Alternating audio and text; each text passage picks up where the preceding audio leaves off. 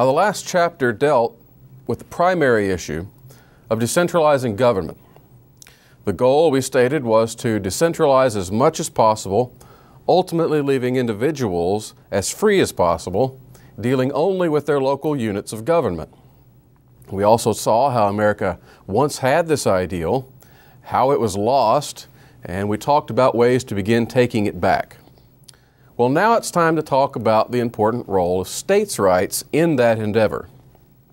A vital linchpin in American history related to the protection of local governments is that old notion of states' rights. Now, states' rights is a vital check on national tyranny. It is a vital link in true federalism, and it's a truer representation of the way America was settled and was founded. And I've already said in my last section that states' rights is not a good enough solution to national tyranny. But we need to note on top of that that if we recognize and restore their original role, states could provide certain great things. Number one, could be a necessary weakening of centralized tyranny. And number two, an umbrella of protection against the central government under which local governments can, or I might say must, begin to work independently of federal regulation and interference. In fact, states could provide the needed impetus for local communities to develop greater independence. So in short, even if it's not a sufficient or an ultimate goal, states' rights may be a necessary step along the way. More importantly, it's vital for understanding just how bad federal tyranny has become. So for all of these reasons, and perhaps more, I'm going to include a chapter on it in this project. Now, as I said in the last topic, the American colonies were originally settled as feudal land grants, chartered by the English Crown. Government was established based on fiefs of private property, owner control, and very clear contractual agreements between those levels of government. It's necessary here to remember that each colony was established as a separate ownership, separate charter, separate governments, separate jurisdictions. See, the operative word here in regard to the colonies, later states, was separate. When the colonies declared independence, they established themselves as sovereign states, not as a single nation. Now, this history, this fact of history, forms the basis for the old claims about states' rights. They had been largely ignored and maligned since that time, but the argument is both viable and vital. So let's take a brief look at that. We've already covered much of the history regarding the nationalist takeover of this land, and so we'll only summarize here what we've already covered. And I might add a little bit on top of that. Within 3 decades of the ratification of the Constitution, so within the generation of those who debated it, virtually all the fears of the anti-federalist opponents of the Constitution had come true. Power had been centralized at the national level in regard to the judiciary, in regard to the military, taxation, legislation, commerce, and much else. Nevertheless, while political power had been centralized in reality from day one because of that document, popular sentiment among the people remained very starkly divided. The majority of common Americans assumed the states' rights view, while the victorious party in the constitutional battle favored a nationalistic view that was legally now in place. The Jeffersonian Party, who were called the Democratic Republicans, represented the majority of people, while the Federalist Party, who were the nationalists, were the ones who controlled the day. The debate over states' rights ultimately hinged upon the interpretation of the nature of the Declaration of Independence. The Anti-Federalists, and thus the later Jeffersonian side, noted what seemed to be like common sense. Once the colonies had, according to the Declaration, dissolved the political bands that had connected them to the British Crown, they immediately became, in a state of nature, 13, and this is quoting the Declaration, free and independent states, plural. Okay? These 13 countries as we would understand their position today, recognized their need to band together for strength and thus united or confederated. In this unity, they declared their independence, and in this unity, they vowed to support each other in defending it. The same group that drafted the Declaration, and I'm talking about the same group of people who drafted the Declaration, immediately set about writing a constitution for the arrangement, and the resulting document that came out of that meeting was called the Articles of Confederation. It was finished in 1777. It was a confederation of separate states, and it was ratified formally in 1781.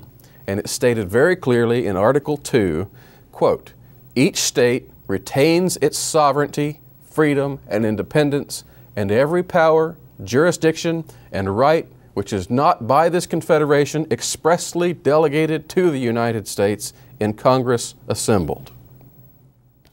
The nationalist side of the debate, however, emphasized the unity at the expense of the plurality of the states. Now, their response to the Anti-Federalists was that the colonies declared their independence not individually, but unitedly, and therefore that they had never been independent of one another. From that, the argument is clearly seen in the debates during the ratification period. And perhaps the most famous remark in this debate comes from Mr. Liberty or Death himself, Patrick Henry. And he complained of the Constitutional Convention in these words, quote, "What right had they to say, 'we the people'? My political curiosity, exclusive of my anxious solicitude for the public welfare, leads me to ask who authorized them to speak the language of 'we the people' instead of 'we the states'? States are the characteristics and the soul of a confederation. If the states are not agents of this compact, it must be one great consolidated national government of the people of all the states. The people gave them no power to use their name. That they exceed their power is perfectly clear." And those were Henry's words. This argument threw down the gauntlet on the issue of nationalism. Everyone knew the Constitutional Convention had been resolved by Congress for a very specific purpose. And in the Journals of Congress it says very clearly, quote, "for the sole and express purpose of revising the Articles of Confederation." And this meant honoring the sovereignty of the states, which was written into those articles. But this was the very thing the forces behind the convention wished to change. And they got their way, but only at the disdain of what everyone clearly agreed upon. This move squarely contradicted the Articles of Confederation. And thus in doing so, the nationalists had to provide some justification for why the Articles should not only be revised, but completely thrown out and replaced, which was illegal. Thus arose the new argument that the Articles of Confederation were a defective instrument which had departed from the true spirit of a single national people, as allegedly expressed in the Declaration of Independence, and that the newly proposed Constitution was returning to that original principle. The new position was expressed eloquently, for example, by General Charles Cotesworth Pinckney, and he was arguing in the South Carolina legislature in behalf of the Constitution, and this is what he had to say. Quote, "The separate independence and individual sovereignty of the several states were never thought of by the enlightened band of patriots who framed this declaration. The several states are not even mentioned by name in any part of it, as if it was intended to impress this maxim on America, that our freedom and independence arose from our union, and that without it we could neither be free nor independent. Let us then consider all attempts to weaken this union by maintaining that each state is separately and individually independent as a species of political heresy." Now, after Pinckney's position ultimately won the day, the victorious Federalist Party and its historical successors, the National Republicans and the Whigs and then the Republicans of the Lincoln administration and on, used this same argument as a means of suppressing the so-called political heresy of states' rights. The most vehement elocution of this position appeared when the National Republican John Quincy Adams gave a 2-hour lecture, at least 2 hours, at the New York Historical Society in 1839 called the Jubilee of the Constitution. It was, after all, exactly 50 years after the Constitution. Adams said this, quote, "A convention of delegates from 11 of the 13 states, with George Washington at their head, sent forth to the people an act to be made their own, speaking in their name and in the first person thus, 'We, the people of the United States, in order to form a more perfect union, establish justice, ensure domestic tranquility, provide for the common defense, promote the general welfare, and secure the blessings of liberty to ourselves and our posterity, do ordain and establish this Constitution for the United States of America.'" This act was the complement to the Declaration of Independence, founded upon the same principles, carrying them out into practical execution, and forming with one entire system of national government. Again, that was John Quincy Adams speaking at his speech on the Jubilee of the Constitution, available, by the way, in paperback from American Vision for historical study. Quincy followed just a few pages later in that same published book with this further explanation, quote, "It is not immaterial to remark that the signers of the Declaration, though qualifying themselves as the representatives of the United States of America in General Congress assembled, yet issue the Declaration in the name and by the authority of the good people of the colonies, and that they declare, not each one of the separate colonies, but the united colonies, free and independent states. The whole people declared the colonies in their united condition of right, free, and independent states. But there still remained the last and crowning act which the people of the Union alone were competent to perform, the institution of civil government for that compound nation, the United States of America." Again, that's from Adams' Jubilee on the Constitution. He carries on for pages extenuating that argument to the finest details of every situation, and yet for all of its detail and rigor, you can easily get the idea that Adams is protesting just a little too much. For all of his preaching to the choir, it's important to remember that his particular choir was composed of a minority of the population, a particular political party, controlled mostly by wealthy interests, financial interests, an entrenched minority, but a minority nonetheless. The Democratic-Republican Party had grown so overwhelmingly popular that the Federalist faction was forced into oblivion, its nationalist sentiments only allowed to live on as they reemerged within a faction of the Democratic-Republican Party and called themselves the National Republicans. That was John Quincy Adams' party. Regardless of how institutionally victorious the nationalist cause had been earlier, the sentiments of the states' rights still gripped a majority of Americans' freedom-loving hearts all across America.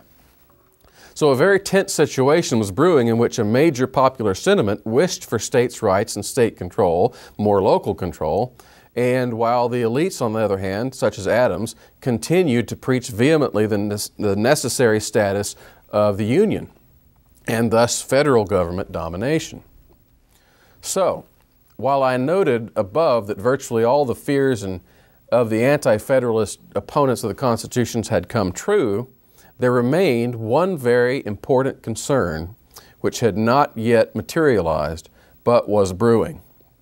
And this was expressed by one of the anti-federalist writers called the Federal Farmer. It was likely Richard Henry Lee.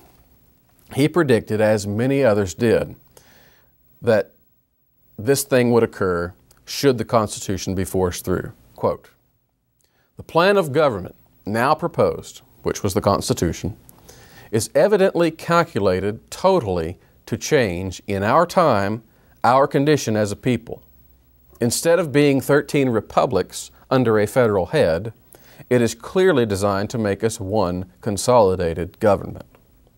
This consolidation of the states has been the object of several men in this country for some time past. Whether such a change can be effected without convulsions and civil wars, whether such a change will not totally destroy the liberties of this country, time only can determine. Well, friends, time did tell. While the old debate between nationalists and states' rights advocates was settled on paper in Philadelphia with the Constitution, that settlement was not fully manifested until it was written in blood at Gettysburg. And at that site, famously, Lincoln gave his eulogy for states' rights, even if in an obscure way. He said, 7 years ago, our forefathers brought forth on this continent a new nation. That was the heart of the debate, which Lincoln, who was victorious at Gettysburg, was affirming. The so-called fathers had not confederated several states. That was not the way he saw it. They brought forth a single, a new nation. Or as the Anti-Federalists had so often warned, quote, one consolidated government. Now, of all the major advances that the Federalist Party touted as benefits of the new Constitution, not one was ever carried out successfully, eventually, without the force of arms. And the Civil War was only the climax of that movement in the force of arms. So despite how things were eventually settled, the nationalists' argument in favor of the primacy of the government of the Union was not nearly as sound as Adams or Lincoln or any of their country would have us believe, for at least a few reasons. And I'd like to go over those briefly, just a few reasons. First, the language of the Declaration of Independence makes it very clear that the states, though they had united for a particular purpose, still viewed themselves as plural, independent sovereignties in doing so. Now, while the Declaration contained the language of, as Adams put, the right of the people and of one people, thus favoring, in some ways you could look at it, the Federalist side of the argument, that declaration nevertheless concluded by speaking of the new independence, not of a single nation, but of, quote, free and independent states, in the plural. These united colonies are, and of a right ought to be, free and independent states, that they are absolved from all allegiance to the British Crown, and that all political connection between them and the state of Great Britain is and ought to be totally dissolved. And that, as free and independent states, they have full power to levy war, conclude peace, contract alliances, establish commerce, and do all other acts and things which independent states may of right do. So, there you have it. These united colonies are independent states. That's a very odd phrase if in fact the goal had been to create a single government. So often do the details make all the difference. And in fact, it's of great importance when we notice just how even the capitalization, and you have to look at the documents to see this, of a single letter changes the whole nature of the discussion. In that final paragraph of the Declaration, the original text begins, "We, therefore, the representatives of the United States of America." United is not capitalized, States of America is.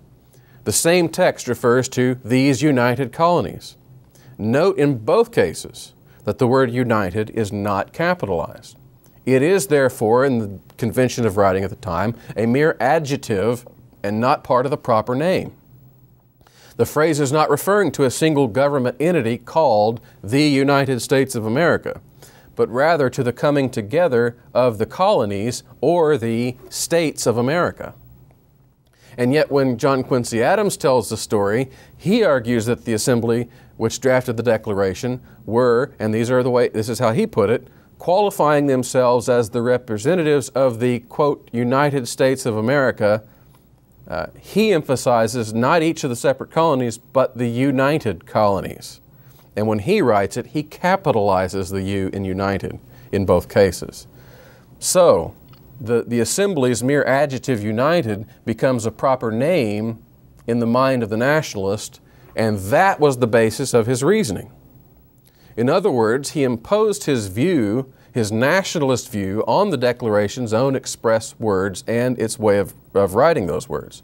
In other words, he had to deny what those representatives' clear and very definite conclusion was in order to charge them with not concluding their job. So that is basically fraud. Secondly, it's helpful in this regard to understand the usage of the term state in the Declaration. Today, Americans generally think of a state only in modern terms as one of those divisions within the United States as a nation. We tend to consider a state simply a secondary unit of government below federal or national government. A state is less than a nation. It's a constituent part of a nation. But at the time of the Declaration, this was not the case. A state was regarded as a free and independent, standalone unit of government subject to no other body. A nation was considered a lesser group, often based on only a common language, and there could be many of those within one state. Noah Webster, who wrote the definitions for the English language in America in 1828, in his famous dictionary, said this: a nation is, quote, he said this under a nation, quote, it often happens that many nations are subject under one government. And when he goes to define state, he says this, quote, the whole body of people united under one government, whatever may be the form of the government. So you can see that a state was a more prominent part of government. A nation was simply a part of that. The Declaration did not declare the colonies a free and independent nation, or even a free and independent state, but clearly in the plural, as I said, free and independent states. And this put them on a parallel with Britain herself, which the document also calls a state as opposed to a nation, as we would view it today. The Declaration seems to equate each of the American states with the same status of the state of Britain, and thus exalts each one of those constituent states, as we would see them today, to the level of what we call a nation today. And it says that, quote, as free and independent states, they have full power to levy war, conclude peace, contract alliances, establish commerce, and do all other acts and things which free and independent states may of right do. All of those things are are things that a mere constituent part of a single state would not of themselves rightly do. So in other words, they were considered what we would consider today as independent nations. Finally, the nationalist argument was an ad hoc novelty. It was conceived of only after the fact as a justification for the Constitution. It was not heard of, it was not explicated, certainly not publicly, by anyone before the convention or the ratification process. The states' rights doctrine, however, was immediately expressed after the Declaration in the Articles of Confederation. Okay? These were not challenged at the time. No one objected to them on the grounds that the colonies were actually, wait a minute, we're acting as a united whole here. We can't write it like this. There was no objection like that.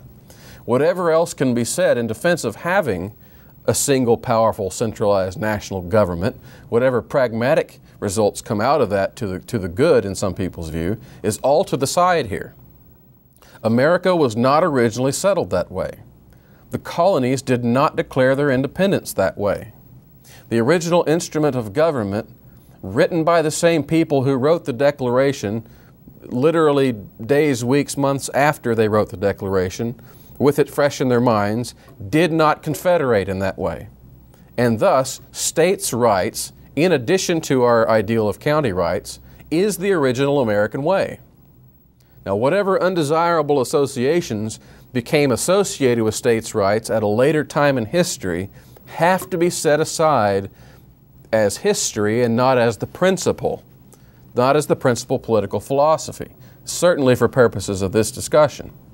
Now, for further detailed discussion of this, I would recommend a book written by a man named James Jackson Fitzpatrick, The Sovereign States, Notes of a Citizen of Virginia. It's actually, you can find it online for free.